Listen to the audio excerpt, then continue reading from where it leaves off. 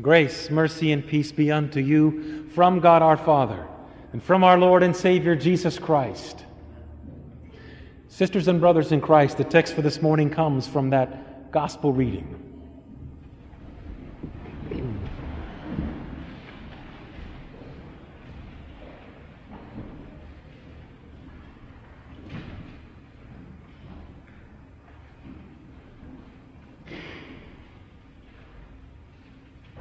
In the 12th century, an Islamic scholar said this about us, or we as Christians. He said, "They are the most malicious, despicable, and blasphemous people on earth because they show their God honor by eating their God." And not only do they do such things, but they teach it in their schools and they preach it from their pulpits. And we say, he's right.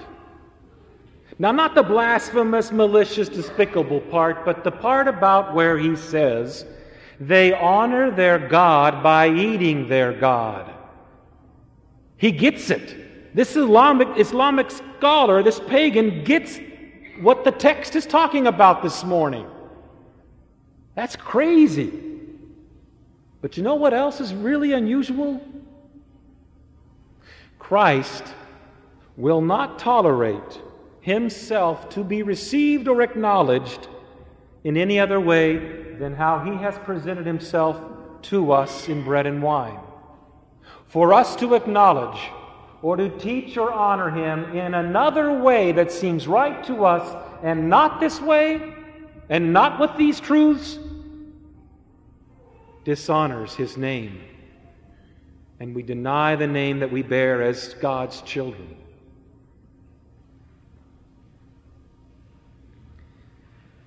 Now, in this world, though, there are many sincere and well-meaning Christians who wish to discuss this truth with us and say, it's not really that way, the way that you're implying, the way that you're talking about it. It's not quite that way, it's different. It's metaphor, it's symbolism, it's memorializing, it's representation. It is not literal flesh and blood with bread and wine. It can't be. That kind of talk began in the garden, didn't it? When Satan said, did God really say thus and so? Did God really mean what he said when he said such and thus? Or did he mean something else?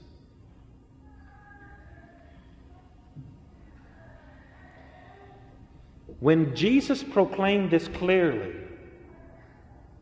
the Jews grumbled, the text says. They grumbled about him because they couldn't grab hold of, crazy enough, not the point that he's going to offer his flesh to be eaten and drank. They struggled with the fact that how come this guy named Jesus talks about himself coming from heaven as the bread of life? We know his dad and his mom. We've seen him grow up in this town. It can't be. And here's a mystery for you and me. Many of our brothers and sisters in Christ who are sincere and well-meaning have no trouble believing and confessing that God became man in Christ Jesus. Something that I would think would be very phenomenal to proclaim. But something that should be just as likable and acceptable of God becoming flesh in Jesus Christ is God who became flesh in Jesus Christ, offering himself in bread and wine. But these sincere and well-meaning Christians do not. They say, no, he did not really mean that when he said that. And they grumble among themselves, and they tempt us and others to grumble as well, that this can't be true, that God cannot be found in mere bread and wine. God can't be found in bread and wine, and yet God can be found in flesh and blood? In Jesus?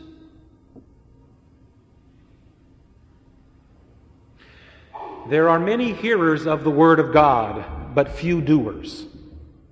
Many hear these words, but they do not do what these words are proclaiming. What do we must do to do the words that God is proclaiming to us? That was said last week, remember? The Jews asked Jesus, Jesus, tell us what we must do to do the works of God.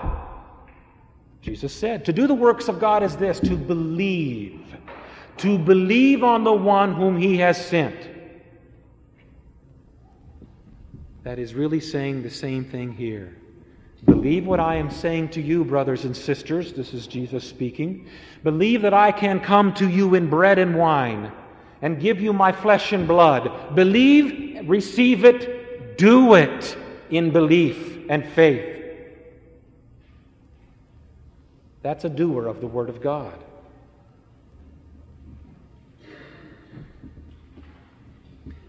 Listen again to the words and promises of God from the text. In verse 35, when He first says, I am the bread of life. If He was speaking in metaphor, then the word life would also have a metaphorical meaning. And life would not really be life. It would be something other than life. What is the life that He is the bread of? Eternal life. The only life that matters, true life. The life that this world does not have. The life that you have been given. You who have eaten and drank the very life from the bread of heaven. Because whoever comes to me, He says, shall not hunger, and whoever believes in me shall never thirst.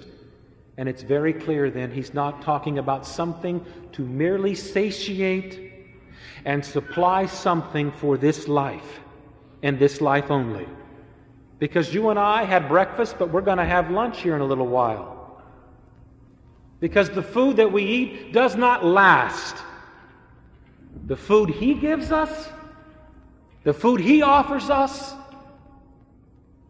does, because it's Him who is the bread from heaven, the bread of life, God in the flesh. And then some wonderfully comforting words. Jump down to verse 39. This is the will of Him who sent me, that I should lose nothing of all that He has given me, but raise it up in the last day.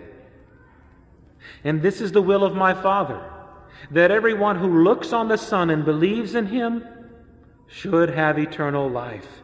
And I will raise him up on the last day. Being a Christian in this world is very difficult. The practice of faith is a difficult art. We are continually besieged from without and sadly from within to doubt, to skepticize, to question, and to not be doers of the Word that believe what God has said. But the Word that He is saying to you and to me is to be believed. He is saying, I'm not going to lose you. And the manner and means that I wish to keep you close to me is through your faith in my Word. And where does my Word become very concrete and not an abstract proclamation? My Word becomes very concrete and not abstract at that place, at that rail, when you eat the bread and drink the wine, which is the bread from heaven. God Himself, Christ. That's how He sustains us. Now you remember, the Jews argue, we know about such bread from heaven. Our forefathers were fed bread from heaven in that manna. You remember, oh Jesus, that in the Scriptures it was said that they were fed from manna from heaven, and they survived and were fed such throughout their days of pilgrimage. Who had to gather it?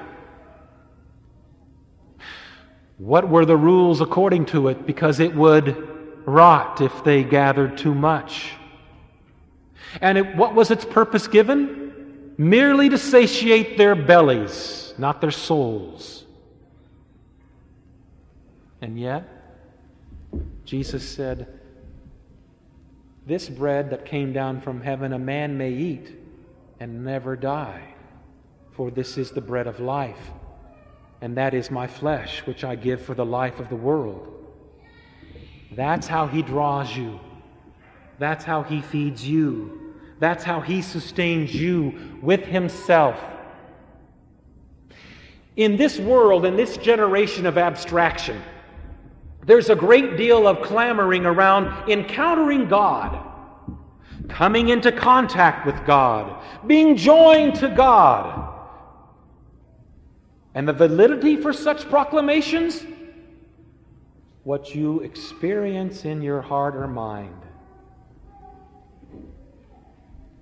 That is the wrong place to be led for comfort and assurance, to the experiences of your heart and your mind.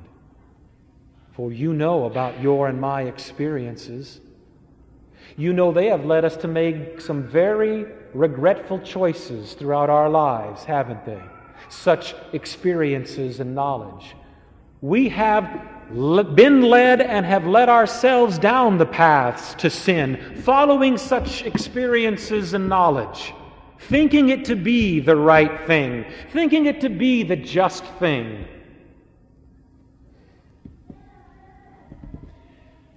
He gives you something that you don't have to have an experience, but believe.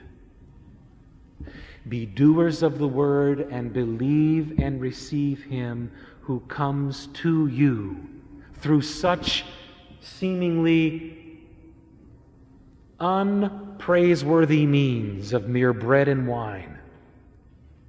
There you encounter God.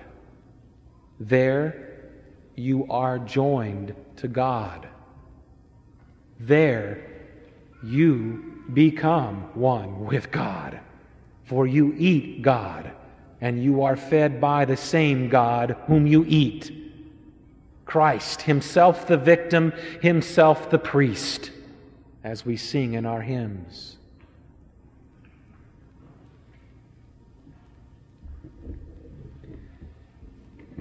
Only humble, helpless, hapless, and hungry Christians receive the food, the bread of life, and be doers of such words. So come, you who are hungry, and be filled. You who are helpless, be helped. You who are hapless, be made strong and stand.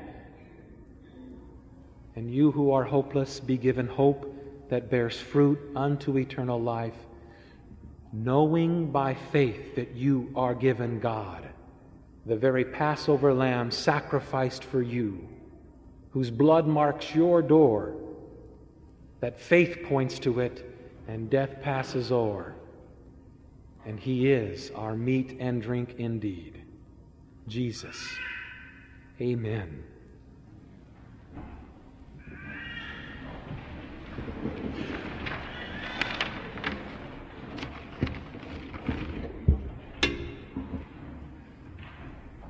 The peace of God, which passes all understanding, keep your hearts and your minds on Christ Jesus to life everlasting. Amen.